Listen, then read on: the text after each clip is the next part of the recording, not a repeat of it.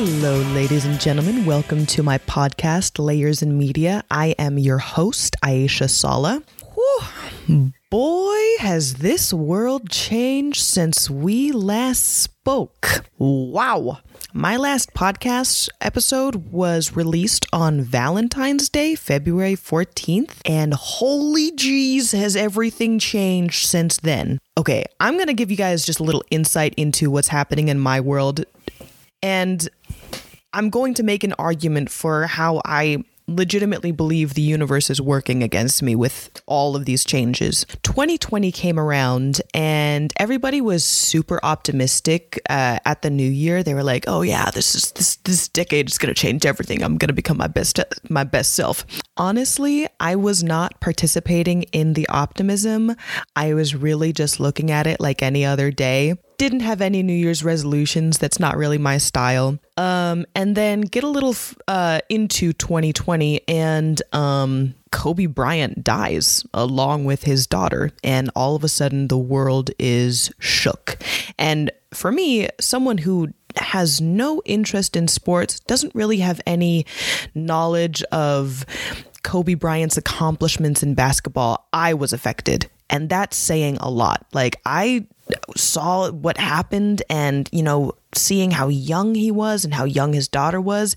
And that was a changing point for me in 2020. I was like, look, man, I need to start living like a braver life. I need to be more brave with what I do. I have to take more action in my life rather than just having life happen to me. This was when I really just started making resolutions for myself. I was like, oh my God, I'm going to travel. I'm going to see the world more. I'm going to like start really delving into my passions and making them come to life. Like this was a turning point and definitely a game changer.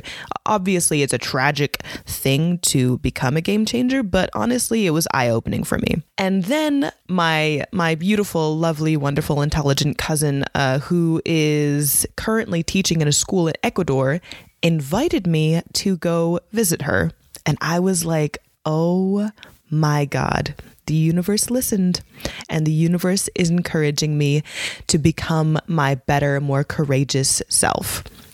So I was like, oh my God, this is so going to happen. I started looking up tickets.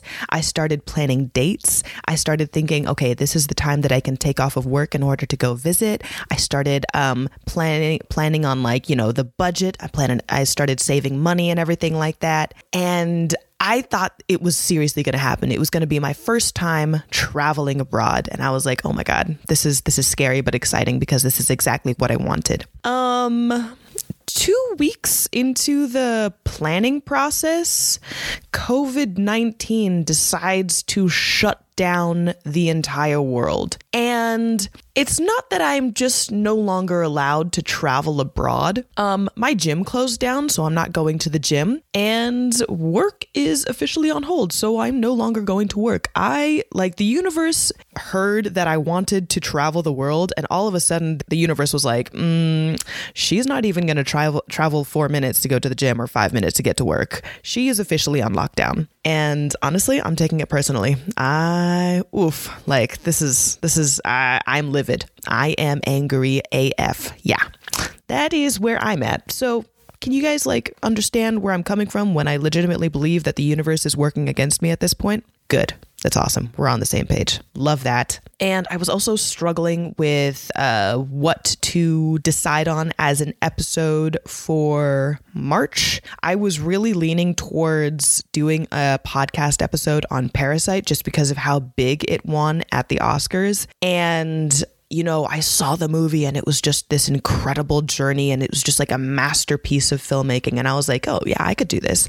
But then all of these things started changing and quarantine started becoming a more serious part of our everyday life, and, social distancing and people staying inside and people being legitimately scared of the symptoms of the coronavirus. And I just couldn't bring myself to delve into the emotional devastation of Parasite. I tried. I really did. And I was just like, look, just the way that movie ends and the journey it takes to get there is so rough. I really could not put myself in that zone. So I actually decided on a much lesser known film that should be more well known just because of how amazing it is. It's a film titled How I Live Now. It is directed by Kevin McDonald. It is starring Saoirse Ronan, Tom Holland, and George McKay. All big players in the film industry, but they really kind of brought their names to this smaller independent British film for the year 2013, which is like 3 years before Tom Holland becomes Spider-Man, and, you know, a good long while before George McKay goes on to be the main star in the movie 1917, which he did amazing in. Yeah, so the movie How I Live Now, I chose specifically because it is a bit darker in the sense that it does have these apocalyptic elements to it. We are just a little bit in the future, and World War III has started, and these teenagers and children have to survive the effects of World War III affecting their country. Even though that sounds dark and emotionally devastating, which it is, the thing about this movie is it is magical. Like, it's so beautifully done, and it truly leaves you with a sense of hope and, this kind of reminder that no matter how devastating a situation can become, there is a way to survive it and grow from it and become better because of it. And that's why I chose this film. I think everybody is a little bit scared right now. Everybody is a little bit cautious and doesn't really know how to take on all of the sudden changes that are happening in each other's lives. This film kind of takes that, but still allows us to have some positive feelings after going through it. So definitely my choice for March. How I Live Now, highly recommend. And I hope you like the podcast. I'm not even going to be doing it the same way I did previous episodes. Like for Joker and for V for Vendetta, I separated it into segments of epic moments and gut punches. And for like the more romantic comedies that I focused on in the later months, I separated it in, comedic moments and, most romantic moments and stuff like that. I'm not really going to be separating this podcast into sections just because I couldn't really do that for this film. This film isn't really an epic drama. It doesn't really have these gigantic sequences or moments of high action cinema or whatever, or anything like that. It's a very slow, beautiful exploration of character. And I absolutely love the character development for the main character, Daisy. I think watching how she starts as this super obviously flawed human being and the way she grows to become this protector and nurturer in this changed environment is one of my favorite character developments I have ever seen. And then the combination of it being both magical in its cinematography and in its choices and apocalyptic in the cracks that are starting to seep through these children's magical idyllic experience is really what makes the movie just deliver a whole package in terms of a worthy cinematic experience. So just wanted to start off. The director, Kevin McDonald, is mostly I know him mainly from him directing The Last King of Scotland, starring James McAvoy. That was a rough one, but definitely shows Kevin McDonald's range in terms of his directing abilities and, obviously being able to deliver a crazy cinematic experience. The main stars, Saoirse Ronan, who you would know from Atonement or Brooklyn or The Lovely Bones, Mary Queen of Scots, I Could Never Be Your Woman. She is just amazing in the amount of diverse roles she's taken. She's my age. She was born in 1994. She's 25 years old, and the amount that she has accomplished with her career is amazing. I wish more people knew about this film of hers, How I Live Now, because she delivers an excellent performance. Another star in the film is Tom Holland. We're dealing with a super young Tom Holland. You know him from the movie The Impossible, about the family coming together after surviving the tsunami, and of course as Spider-Man in the Marvel cinematic universe. And the third person who's one of the main characters in the film is George McKay. You would know him as Bodivin from Captain Fantastic or 1917, which had a whole bunch of nominations this past Oscar season. He takes on really interesting roles, and he has such an interesting role in this film. I love watching his acting. I think he has such a powerful control over his expressions and how he delivers emotions as a character. He's definitely a more quiet actor. Even in this particular role, he doesn't have many lines, but his presence and his emotional delivery is just stunning, and it makes me want to watch as much as possible with him. So that is your cast. Just to introduce you to our character, Saoirse Ronan is playing an American teenage girl known as Daisy. This is one of my favorite portrayals of an American teenage girl. Usually I find that, at least in film, whenever writers go on to portray or develop American teenage girls, the characters end up being, exaggerated and one-dimensional and really disappointing as a character, in the grand scheme of the story that's being delivered. I usually don't like how simplified teenagers are shown to be in film. What I love about this particular film is Saoirse Ronan, an Irish actress, so I understand the irony of this, is playing this American teenage girl. But even though she starts off as this kind of crass, hostile, major attitude kind of American teenager, she is delivering all of the flaws of this character, but she's also, because she's the main character, she's given a chance to grow, and she does, and she grows beautifully. And that's what makes her a three-dimensional, very realistic, very human character, which is what I appreciated in this experience. So, interesting introduction to this particular character is we are introduced first to her thoughts rather than to her actual face. So the film starts off on just like credits flashing all of the cast and crew, and you just hear the thoughts of this main character that we're about to be following. And the thoughts are a mixture of negative and self-derogatory, and almost like they're constantly putting a pressure on this main character's mind to become better and to be the best version of herself and to do it quickly. And, we're talking about a teenager's mind. To have all of this just constantly running through your head really shows us the amount of anxiety and pressure that she's living under. So eventually we do get a visual of Daisy, and we see her walking through the airport. And the interesting thing about her walk through the airport is she's got these headphones on. She's blaring this music that's playing. And we see from the little shots here and there of the airport that we are in a world that is just a little bit more cautious, a little bit more militarized. There's a little bit more security in the airport. We're talking about an airport in England, and there are military,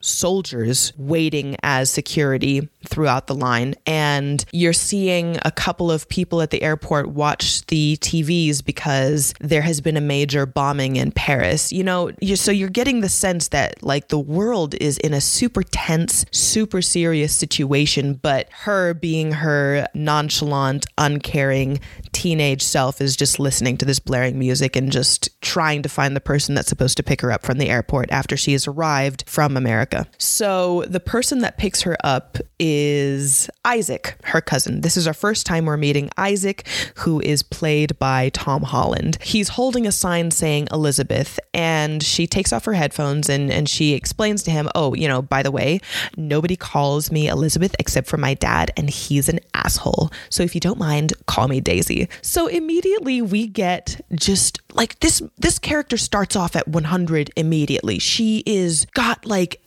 this next level attitude that is totally unnecessary. She's so hostile, and Isaac, he is literally just welcoming her to England. He's just like, oh, welcome to England. We've been so excited to finally meet you. And the poor kid is not prepared for the amount of American lack of manners that Daisy brings to the table. I do like learning about this character, that she rejects her given name. I think it's interesting that she rejects her official name and demands everyone else does the same, because we're starting to immediately get a glimpse that she is not satisfied with the life that she was given, and her deciding to have everyone call her Daisy is kind of like her little rebellion. We meet Isaac takes her to the car, and then they start driving to the country home, and it's so funny. Daisy delivers this line, it's just hilarious. She's like, oh, just so you know, I'm not one of those stupid Yanks who's gonna kiss your ass the whole time just because you're British. By the way, Isaac did nothing to provoke that line. He literally is just like, oh, how long are you gonna stay? We're all so excited to meet you. And she just delivers this line, and he's just like, all right, sure. It's so amazing to just see how awful and crass she is, and he just has to deal with it, even though he's this young kid who's trying to welcome her and trying to make her feel comfortable, and she is not having it. All right, we officially arrive at the country home that they're staying in, that she's visiting, and we meet another one of our main characters, Edmund, or Eddie, played by the wonderful George McKay. Immediately, as soon as she gets out of the car to get to the house, she gets attacked by these dogs, and she gets shoved to the ground, and Eddie has to come and get the dogs away from her and help her up. Interesting detail that is written into Eddie's character is that he kind of has this supernatural ability to hear the people's thoughts around him. It's so amazing the way this is done. So the way you get the hint that Eddie has this ability is he helps Daisy up from the ground after she has fallen, and the camera lingers on his hand grabbing hers, and all of a sudden the voices in Daisy's head kind of escalate. She immediately is just thinking about need no distractions, not needing any distractions, and calling herself a fat bitch, and just like all of this negative, anxious thought processes that are running through her head. And as Eddie is helping her up, he has this expression on his face that he kind of like he can hear these thoughts coming from her, and he's confused by them. Like he doesn't understand why there's so much negative energy is just happening in this head of hers. And it's such an interesting decision to make, because we are in quite a realistic world. The movie is very realistic in terms of, the characters that they're delivering, in terms of the American teenager and these cousins of hers, and the world and how it's reacting to an escalating situation that's going to eventually lead to World War III. But then they decide to add this slight magical quirk, and I absolutely love that decision. I think it works beautifully, and it makes Edmund's character just fascinating. And of course, it makes the exchange between the characters of Daisy and Edmund super interesting. It's like something that you constantly want to watch and see how it plays out. And then, of course, we meet Piper, who is the youngest of this group. She is the child. And honestly, the best way I can describe Piper in all of her preciousness is she is the child that we want to protect from this dark, changing world. Like, she is the sweetest thing. One of the first things that she says as Daisy arrives at her home is, Cousin Elizabeth, you want to see my unicorn? And it's just like, I want to see the unicorn, but of course Daisy is just has this awful attitude, and she's like, probably not. But we eventually go through the house, and we see what Piper refers to as her unicorn. You know what Piper's unicorn is? It's a baby goat with like a glittery party hat strapped to its head. And I immediately was in love with this child. I was just like, oh my God, I just want to hug her and I want to never let her go. She is going to be essential in terms of how Daisy's character changes over time. That's why I'm focusing on introducing her to you now. She is crucial to this whole experience. Interesting thing to note is there are no adults around. The kids keep on referring to, oh, mom's busy, or, mom's super important because she's dealing with the government and she's dealing with the crisis that's building up. And she's there, but she's not. Essentially, we get the feeling that the kids are on their own, and so is Daisy. So Daisy gets shown to her room, and she's traumatized by the dogs attacking her. She really is uncomfortable in this new environment and and all these people surrounding her. So she gets shown to her room and she kicks Piper out. She's just like, I need to be alone. And she claims that she needs to be alone because her dad is probably trying to reach her from America and she needs to take the call. When she is alone, she checks her phone and she has no missed calls. And that is really all we need in terms of details to understand that Daisy is truly alone. There is no family back in America that really cares about her, is really looking into her well-being. And of course, this new family that she just met does not know her enough to be invested in her well-being. So she is truly alone. And what's interesting is that when she is alone, she gets bombarded with all of the negative thoughts. Really, when you get this particular insight into all of these negative thoughts that she's just constantly cycling through her mind, you realize that her mind is a hellhole. It is one of the most awful places to be. There is no peace to be found there. And I actually really love the sound design for this particular element of the film. It's one of my favorite filmmaking elements that is consistently utilized throughout the story. Basically, what they did was they had Saoirse Ronan pre-record a whole bunch of these lines, and what the sound designers did was they took these lines and they escalated the volume depending on the emotional gravity of the situation, or they overlapped certain lines to kind of show what she's trying to focus on and how she has all of these rules running through her head. She's constant I have to wash my hands, I have to take a pill every morning, I have to drink 8 cups of water a day. You're such a fat bitch. You're so stupid.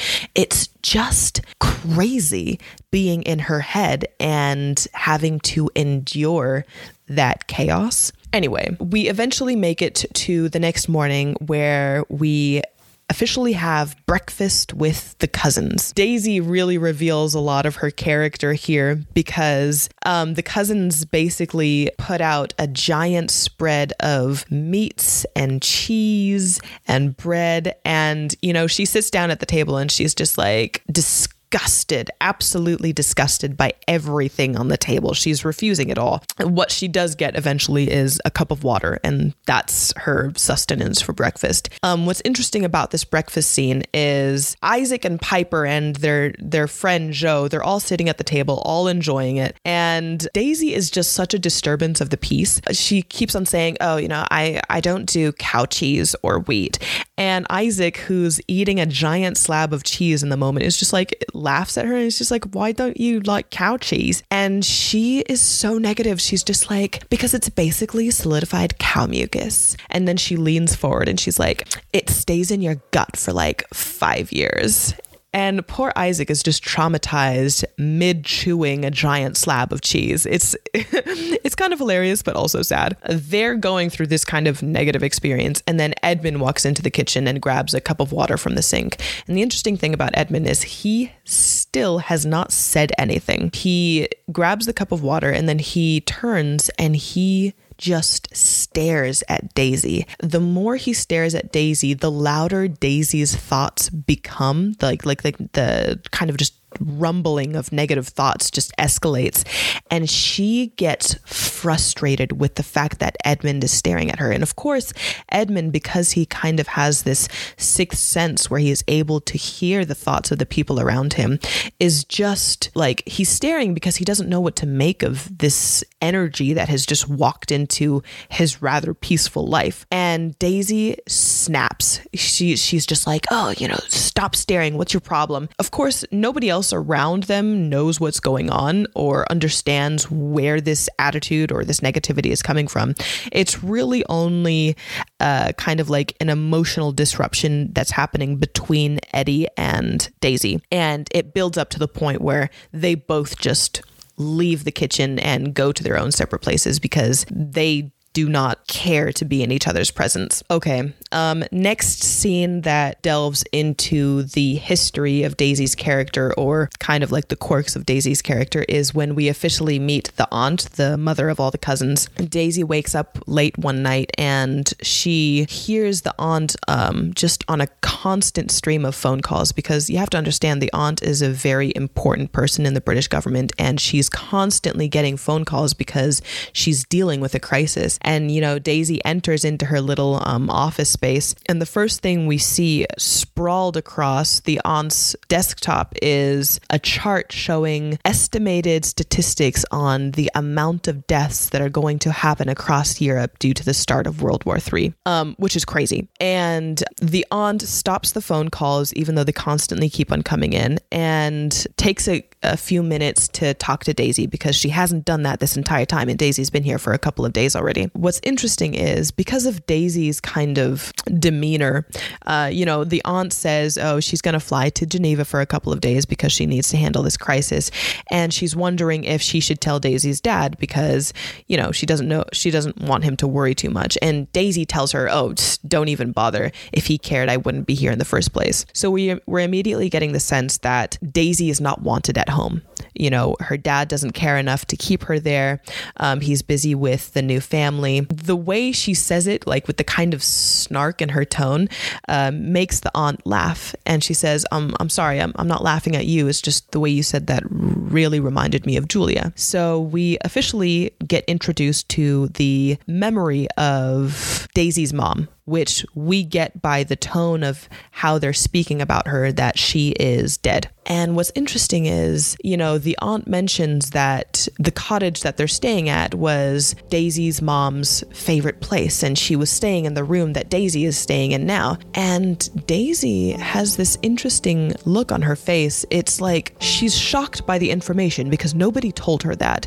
Her dad never talked to her about her mom. She never met her mom because she doesn't remember her mom because of how early she died. But the face that she makes, and this is really a testament to Saoirse Ronan's incredible delivery as an actress, it's an expression of longing, like she wasn't expecting to have this connection to her mother that she has always been craving, and all of a sudden she's given this little insight into what her mother's life was like before she died. She's kind of struck by the emotion of it. She doesn't really know how to handle it. And of course the aunt gets busy with more phone calls, and she dismisses Daisy, saying, oh, everything will be fine. A babysitter will come and look after you. I really need to take this call. And Daisy's officially kicked out of the room, and Daisy eventually goes back to her own room, and we see her just looking at a picture of her pregnant mother.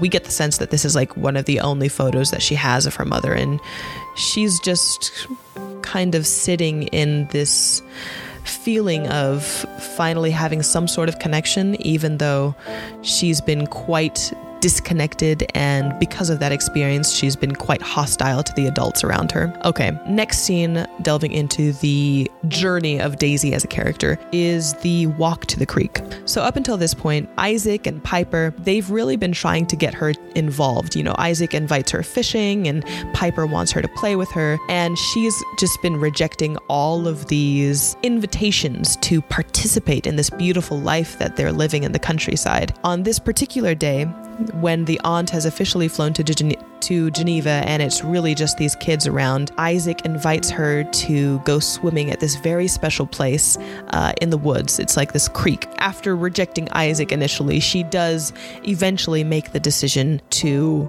go with them. But on the walk to get to the creek, all the kids hop over the fence and they go through a field that's got a herd of cattle just grazing. And Daisy is terrified. She is not willing to go near these animals. Edmund reassures her, they're not going to hurt you or anything like that. And she's just like, you know what? It's fine. I'm just going to go back. I didn't really want to go in the first place. Edmund, who really does want her to start enjoying her time here, he does this thing where he goes to a few of the cattle that are grazing and he whispers in their ear.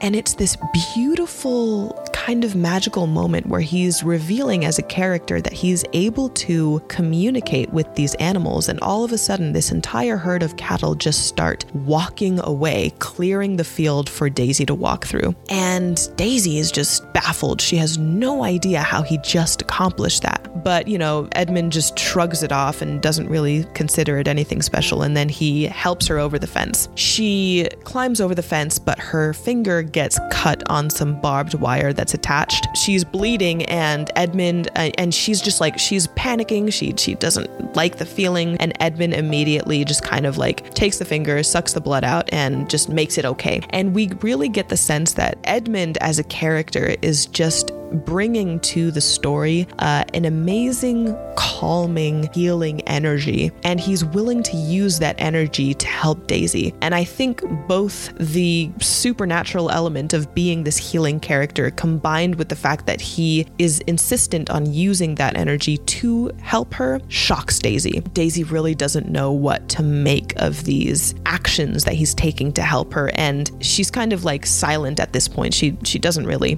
know how to emotionally grasp the situation. We eventually make it to the creek. Daisy, in character with her beautiful flawed self, is sitting on a log watching everyone have the time of their life swimming. These kids really want her to participate and to get involved, so they start splashing her with water, and she's just like, do you know how much bacteria lives in river water? Again, just bringing out the negativity of the situation rather than living her life. And Eddie has got this idea, so he tells Joe to get Daisy to come to the edge of the creek. So Joe is calling to Daisy and is like, Daisy, you have to come and see what's in the water. You're gonna miss it. And so Daisy goes to the side of the creek because she actually is curious, and she's just like, what are you looking at? I don't see anything. And Eddie climbs out of the river, goes up behind her, and she's startled because she has no idea what Eddie is planning to do. And Eddie says, all these rules, you think you've got to obey them. And Daisy is just like, what are you talking about? And Eddie is just like, all that noise inside your head. So immediately we get confirmation that Eddie is actually able to hear all of the noise that's constantly making Daisy this anxious, negative character. What's interesting with the sound design of this particular moment is because Eddie is acknowledging all of this negative sound in her head, immediately the thoughts escalate and become louder and more violent. And Eddie grabs her by the shoulders and falls into the creek with her. And all of a sudden, we get this shot where they are both submerged in the water, and all of that negative noise in her head is silenced. They resurface, and all of a sudden, Daisy, even though she's startled and she's pissed, is actually starting to have fun. And this is really the moment where she starts living, which is an amazing turning point for this particular character. The next scene that is an interesting step in Daisy's journey as a character is a scene where they're all toasting marshmallows. So they're in this little meadow, they have this little fire going, and Piper is giving a tutorial on how to toast the perfect marshmallow. It looks so delicious, everyone is enjoying their time, and they insist that Daisy eats a toasted marshmallow, and she's like, do I have to? And they're like, yes, you absolutely have to. So she takes a toasted marshmallow, and this is the first time we're seeing Daisy eat anything, and she enjoys it. She enjoys the moment. She's just like, oh, this is actually really yummy. They look freaking delicious. They make me want to toast marshmallows every time I see this scene. Daisy is happy. She's enjoying the moment. She's eating, and she's not thinking about the negative things that are going to happen if she eats. She just is enjoying the moment. And all of a sudden, the animals, like the dogs and the birds that are around, disperse and start to panic. And we see this huge gust of wind that's totally random just sweep across the countryside. And all of a sudden, we hear this distant, muted explosion. And after that noise just crashes through the meadow, it starts raining ash. So we know we are in the fallout of a devastating explosion. And you know what's interesting about this scene is nobody knows what's going on. These are kids. They have no idea how to interpret what just happened. They know it's serious, but they don't actually know the details of the situation. And Piper is such an amazing child. She does this thing where, all of this ash is falling around them, and she stands up and she's covered in ash, and she starts looking at the field around her, and she starts picking up handfuls of ash, and she's just like, oh, it's snowing. And you know what's interesting about this moment is it was an emotionally triggering moment for me personally, because in 2003, Southern California was facing massive wildfires. They're actually known as the Grand Prix wildfires. The fires were just grazing across the mountains where my house was. And it eventually got to the point where, I was sitting outside of the house one night because, I don't know, I was a moody little child and I was upset by something my siblings said or something. So I was sitting outside of the house at night, and all of a sudden this white stuff starts pouring from the sky. And I stand up because it looks quite beautiful, I must say. And I catch some in my hand, and I go inside the house and I go to my mom and I'm like, look, Mom, I caught some snow. And she looks at me and she's just like, that's not snow, that's ash. And so seeing Piper be affected by the seriousness of the situation, but still, because she kind of sees the world through the magic of a child's eyes, interprets the ash as snow, is such a crazy thing to witness because of how realistic it is and how children really do see the world in a different light, despite the darkness that is constantly roaming in. Anyway, so this scary moment happens, and it's unfortunate because it happens as soon as Daisy really starts enjoying herself. Eddie tells them to pack up, and they're just like, okay, we have to get back home. So they get back home, and they turn the TV on to see what's going on, and we get the information from the television that a nuclear bomb has been dropped on London. And even though they're in the countryside and they're actually quite far from London, the fact that they were still witnessing the fallout of such a thing is a scary thing to experience. And, after we get the information from the TV that it was a nuclear bomb, all the power shuts off. So the phones aren't working, the TV isn't working, and Eddie immediately grabs a radio to start fixing it in order to get some sort of connection to the outside world and to get any information that they need. The interesting thing about this particular scene is after we get this information and Eddie starts trying to fix things and calm everyone down, Daisy is in full-on panic mode. She gets away from everyone. She goes up to her room. She slams the door, and she just starts crying over the sink. And she looks at herself, at a reflection of herself in the mirror, and all of that noise that was drowned out when they were having that beautiful moment in the creek is back in full force. All of that negative noise and all of that self-derogatory statements that she's just slamming at herself in her mind just raises in volume. And she looks at herself in the mirror and she is crying, and she's just like, she says the line, "I am a fucking curse." And we immediately start to understand the emotional psychology of this particular character. She legitimately believes that she is the cause of everything bad that is happening around her. And that's really when we are introduced to the tragedy of this particular character, and we understand where she is coming from, why she is so hostile, why she tries to be emotionally distant. It's because she legitimately believes she brings bad, even though she has done absolutely nothing. It's just this negative feeling in her head. They all go to sleep because they have to rest or whatever. And a rainstorm comes and washes all of the ashes in the countryside away, almost as if all of that bad that happened just disappears and we're suddenly re-immersed into the magical beauty of the countryside. That morning after the rainstorm, Eddie quietly wakes up Daisy and tells her to follow him to wherever he wants to take her. And Daisy's pretty terrified. She doesn't think it's smart to go out in the world. She's scared of radioactivity. And Eddie is just like, look, these are the woods. Woods are home. They're always going to be safe. She does follow him eventually, and Eddie takes her to kind of like a cage where he has been helping to heal a hawk that had a broken wing when he found her. And so we learn that Eddie has been taking the time to heal this bird and make sure that she's ready for flight. So he introduces Daisy to this hawk and he says,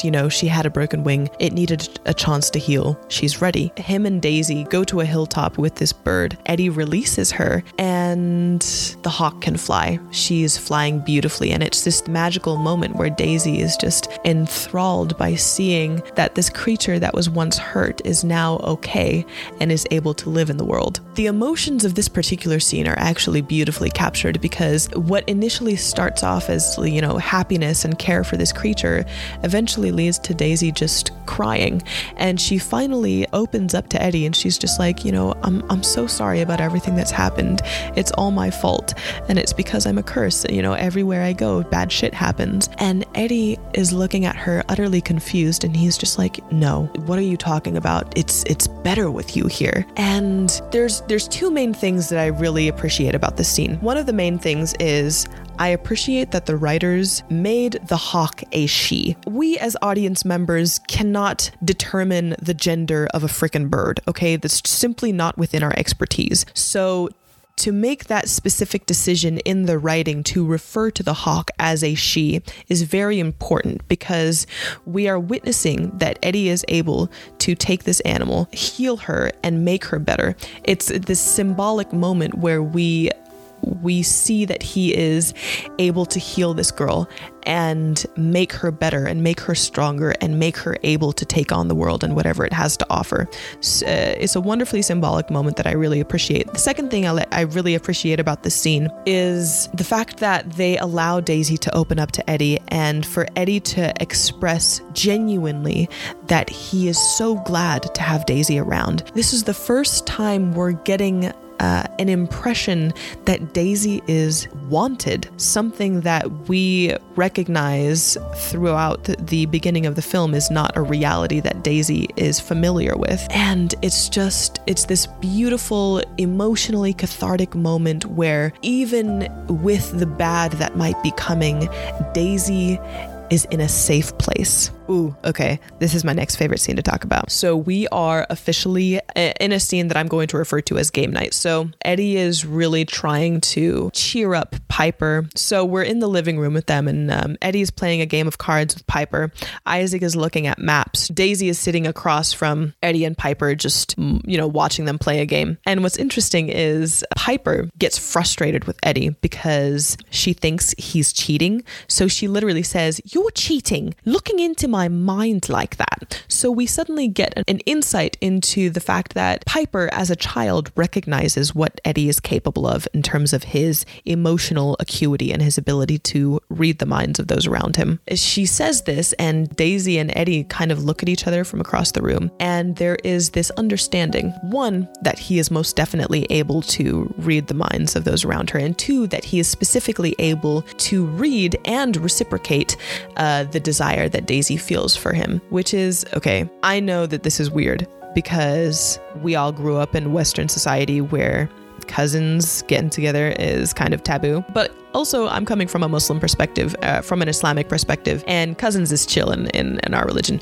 But I'm just baffled that I see this happening in a Western film just because of how taboo it is. So the fact that they're really hinting to sexual tension between these two characters is a bit risque, but I dig it just because Eddie's and Daisy's character really are meant for each other. The kind of sexual tension of the moment of just Eddie staring across at Daisy and Daisy staring back at him escalates to the point where Daisy is no longer comfortable in the room. She says she's going out for a breath of fresh air, and she leaves the room. We're outside, and Eddie joins Daisy, and he takes her hand and they start to kiss. But Daisy is kind of like emotionally conflicted because on one hand she really wants this to happen, and on the other hand she is concerned with the social taboo of cousins being together together. So she's just like, no, we can't. We're cousins. This isn't allowed to happen. And so she runs away. Eddie kind of like shouts after her. You're just like, oh, more rules, just like more rules inside your head that you think you have to obey, which is interesting that he's kind of writing this off as simply that. Anyway, this scene eventually ends with Daisy going back to her room, looking at a reflection of herself and kind of lightly grazing her lips. What's interesting about this moment is it's the first time we see Daisy look at a reflection of herself and the scene being silent. So we're not getting that general negative barrage of thoughts that are constantly going through her head every time she looks at a reflection of herself in previous scenes. She's looking at herself as kind of like this being to be desired, and her mind is at peace, which is a crazy impressive development for this character, considering all of the negativity that she is used to enduring. It's almost like the desire Eddie has shown her and sparked within her has given her this feeling of being wanted, and that was all she required for peace. Next scene, and this is a super important turning point for this character. They get the news that the government/military is evacuating the area. You have to understand, due to the explosion, the country is now under martial law and civil law has been suspended. And they're getting news that they are going to evacuate the area. And because these are children with no guardians around, that is a particularly vulnerable position to be in. And Eddie recognizes that. So he makes the decision to relocate everyone to a barn that stands on the other side of the woods that he's familiar with. And what's interesting is just before they relocate to the barn, a member of the American consulate comes to visit Daisy and gives her a ticket home and some documents, allowing her to get out of England. They all relocate to the barn and Daisy helps them. The very next morning, Eddie finds Daisy outside of the barn building a fire. He's just like, what are you doing? Because Eddie is actually really, he loves that Daisy's there, but he also loves that she has the chance to truly be safe. And Daisy, she gives this beautiful monologue where she's just like, I'm so scared and I want to know what it's like to be 17 or 25, But what if we can get through this and there's life on the other side? If there is, I want to be here with you. This is how I want to live. And if all this is gone and you don't survive, then I don't want to live at all. And then she takes the ticket and the documents and she burns them in the fire that she's built. This is a crazy moment because it's the first decision Daisy makes as an active player in her own life. She's no longer simply reacting to the options that life hands her. She is going out of her way to make this decision and commit to being with these people, even though there is no certainty in this situation. And this is just an incredible development for this character that shifts her mindset and how she's able to go about things and how she's able to survive the circumstances that eventually come. So they relocate to the barn and they actually live just these few days where they are truly in bliss. They're smart enough so they're able to provide for themselves. They're able to set traps to get rabbits and they're able to collect. And we're really seeing just like a perfect situation for these children who know how to survive in the countryside, have already been surviving without adults for this long, can definitely do it longer. Obviously, that bliss does not last forever because one morning, when they're all asleep in the barn, all of a sudden, the British military surrounds the barn and starts shooting into it. And we see all of these kids scrambling to make sure they're not shot and to get themselves into a protected position. And then the soldiers barge into the barn and violently push around Piper and Isaac and Edmund and Daisy. They eventually see that they shouldn't be shooting at them because they are not, in fact, enemy combatants. They they insist that, martial law is in place and they shouldn't be here and they shouldn't be alone and they should be where they place them. And so the army separates them. Daisy and Piper get separated from the boys and get shoved into the van. And before they do, Eddie is just fighting to get their hands off of them. And he tells Daisy, whatever happens, make your way back home. Promise me. And so Daisy officially has this responsibility thrusted upon her because now, one, she has to be the protector of Piper. She has to make sure that she stays safe. And two, she has to get back after they're officially separated and the army starts driving Daisy and Piper to what they refer to as a residential unit. We really start to see what has happened to the country. Up to this point, these kids, they've been living quite an idyllic life. They haven't been affected by what's happening to society and they haven't had any news of what's happening because the power's out, so they don't really know what's going on. As soon as Daisy and Piper are shoved into this van with several other soldiers and we start going on this drive across the country, we're starting to see entire fields are burned and on fire and entire herds of cattle are just strewn across the countryside, and the highways are eerily empty except for these few charred and burnt and disassembled cars and trucks. The further they get driven away from their country home, the darker the reality becomes. Eventually, we get to the residential unit where Daisy and Piper, without any sort of paperwork, without any sort of it's just like a situation that they're forced to get into, which is crazy, but indicative and kind of realistic about like what would happen and the powerlessness that children have in circumstances of a country being at war and martial law being initiated. Daisy and Piper are dropped off with this elderly couple and they're shown a new room to stay. And, they're going to get put to work in the farming produce unit in the morning. Piper has been silent this entire time. Obviously, because she's a child, it's really kind of difficult to deal with the traumas that are happening to her left and right. I mean, we're talking about she was violently handled by these soldiers who were shooting at her. And then she was separated from her brothers whom she loves.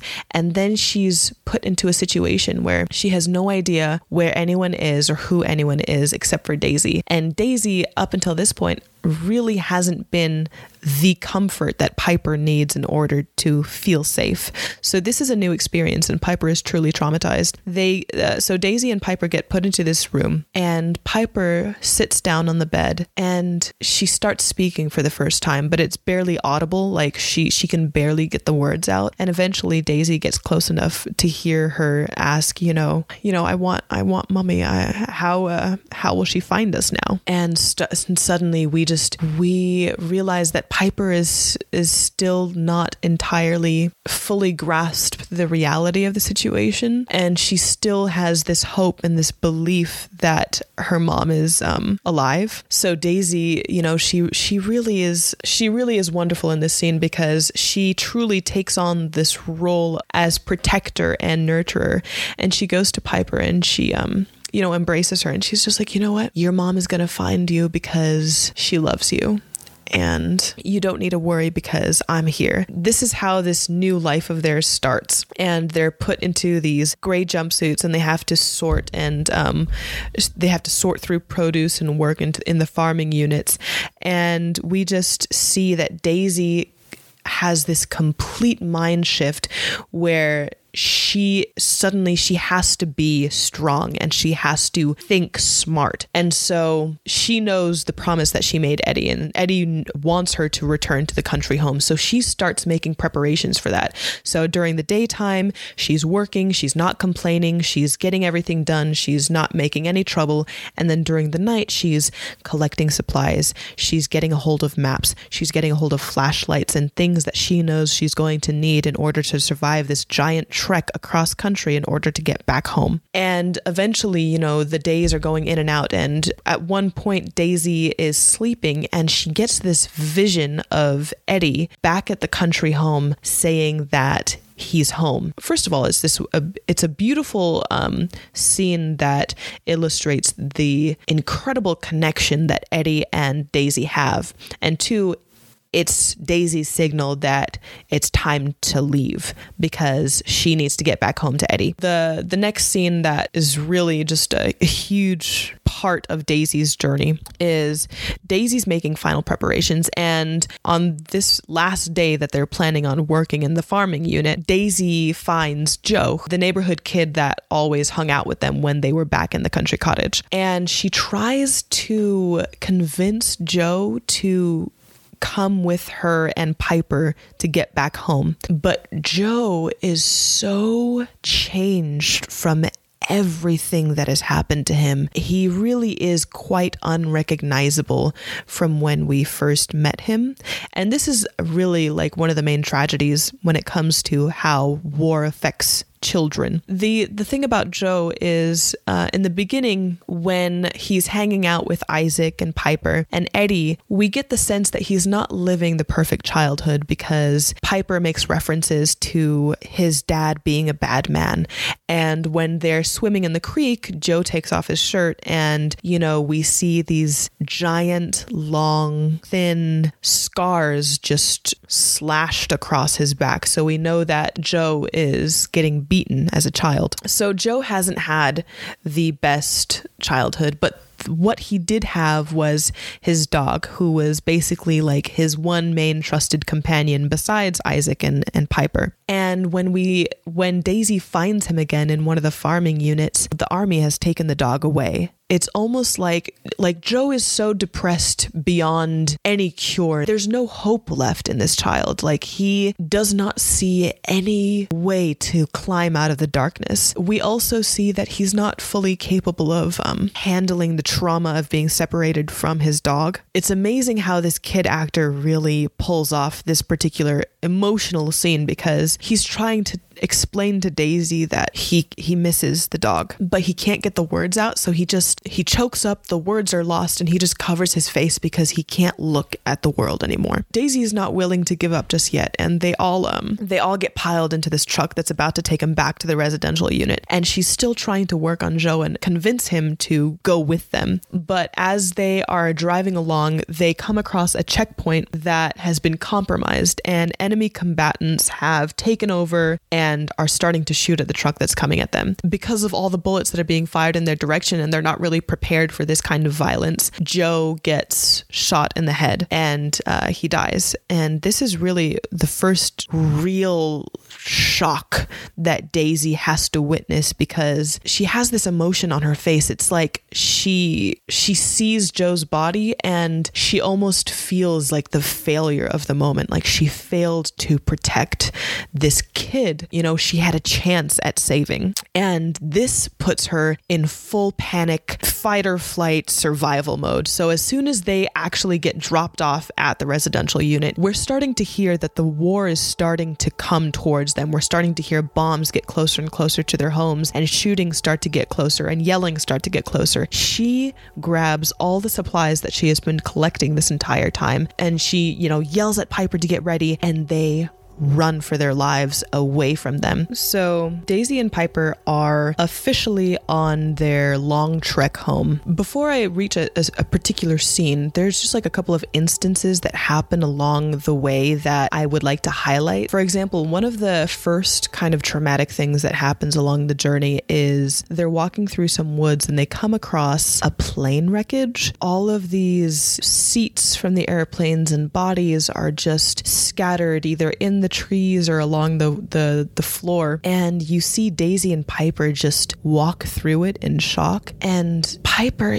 she's this child, she shouldn't be seeing these bodies, but she handles it in such a way that it's just like she's an angel. Like, she's just walking through. And you know what's interesting is, like, for all of the gruesome scenes that she's seeing, she hones in on a box of chocolates that she finds on the floor, and the box of chocolates has this tag on it that says "from Mummy." She kind of just holds on to it because she's just like, okay, this is the comfort. And it's just like, it's such a sad moment because it's like, oh my God, thank God the child found something to stave off the horror of what she's witnessing. Something else that happens is, when Daisy and Piper are sleeping, Daisy gets this vision of Eddie beneath several feet of dirt and roots and covered in bugs, and he's screaming, "Help me." Now we're getting through the connection between her and Eddie that Eddie is not okay, and Daisy needs to pick up the pace in order to get to him. And then of course there's this one night where, okay, this is just the craziest. So they're trekking through this country, but they have to be very safe in terms of not coming across any people or not making their presence known, because this is officially a dangerous world. And one night when they're sleeping in the woods, Daisy wakes up because she hears some noise and some music in the distance, and she picks up her gun because she's suspicious, and she starts getting closer to where the noise is coming from.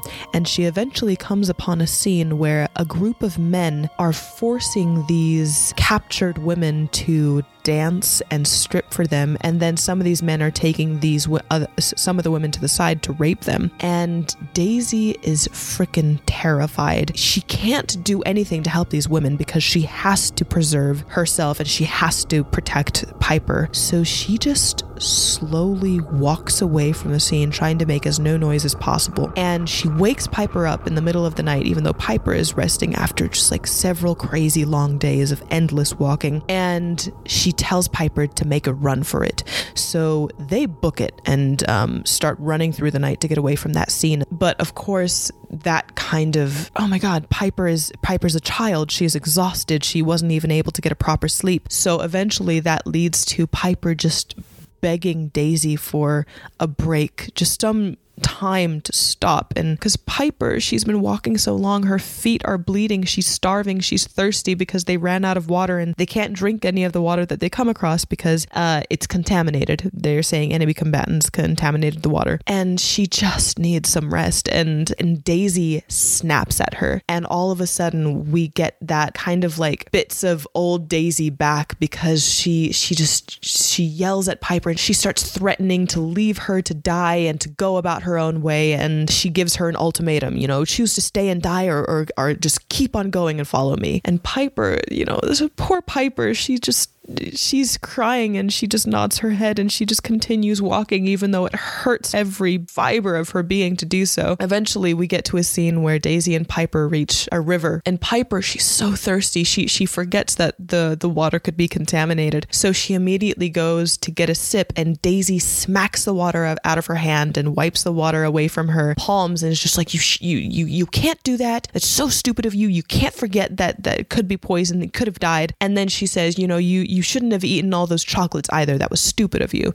So we eventually learned that Piper ate the chocolates that she found from the plane wreckage. And Piper is just silent for a bit. Eventually she says, Mommy says I'm a monster for chocolates. I just can't help myself. Maybe that's why she went away. And all of a sudden we get this impression that Piper feels like the reason why her mom isn't with her is because of her. Like she did something so awful that of course her mom would want to stay away. And this is something that I think is important to remember about children, is how they are able to take situations and include themselves, but in a negative way. It's kind of like the situation where, a husband and wife decide to divorce and they have kids, and then one of the kids just genuinely believes that it's because of them that their mom and dad are getting divorced. It's one of the tragedies of looking into the mind of a child, because they're trying to make sense of this world around them, and the only way they are able to make sense of this world is if they see the bad that they have committed, because that's the only thing they know. They know about their own actions and they see what's happening to the world around them. The way Piper is seeing this world is, okay, her mom isn't with her. The only possible reason that her mom is not with her must be that because she did something bad. And Daisy, she's kind of shocked by this revelation. She didn't realize that this is what was going through Piper's head. Daisy, she takes a moment to kind of be a healing presence presence. You know, she apologizes for yelling, and she reassures her that none of this is her fault. Daisy becomes so kind, and she makes Piper feel comfortable with her again, to the point where Piper eventually asks Daisy about her mom. Daisy reveals that her mom died in childbirth.